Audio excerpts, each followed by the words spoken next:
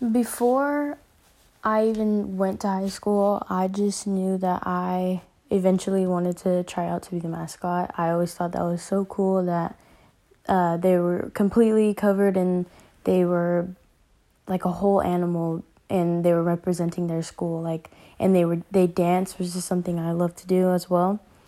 So I've always wanted to do it. But then quarantine came around and I thought maybe my time passed. I probably should have tried out before because it's going to be my senior year, and I thought that because of quarantine, we were not going to be able to even have cheer next year, let alone have a mascot to root for our sports teams. But I ended up trying out for the mascot online. There was tryouts for different positions like the mascot or cheer.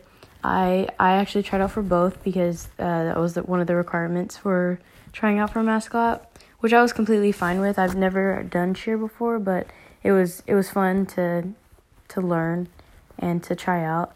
So I did make it, and I am going to be this year's mascot for my school.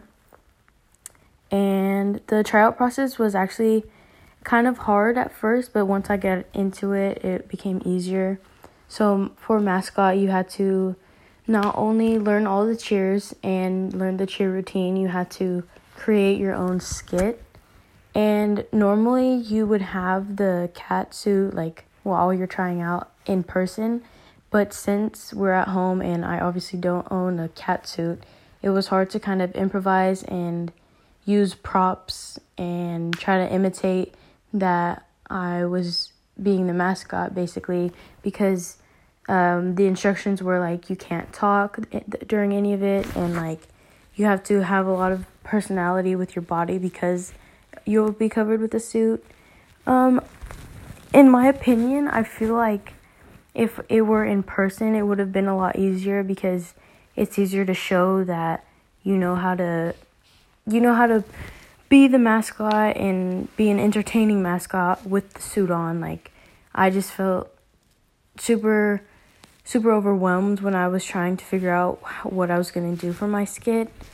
But I ended up actually asking my director from dance to help me pick a song, and that actually helped for the dance portion of the skit, and it went well, and I ended up making it, so it obviously was good enough for that. But it was just different. I was really looking forward to trying out, especially with the cat suit, but I had to make adjustments, which was fine because I understand what's going on outside is super serious and not worth taking a risk just to get the suit when the suit isn't really necessary. It's more about you than it is the costume.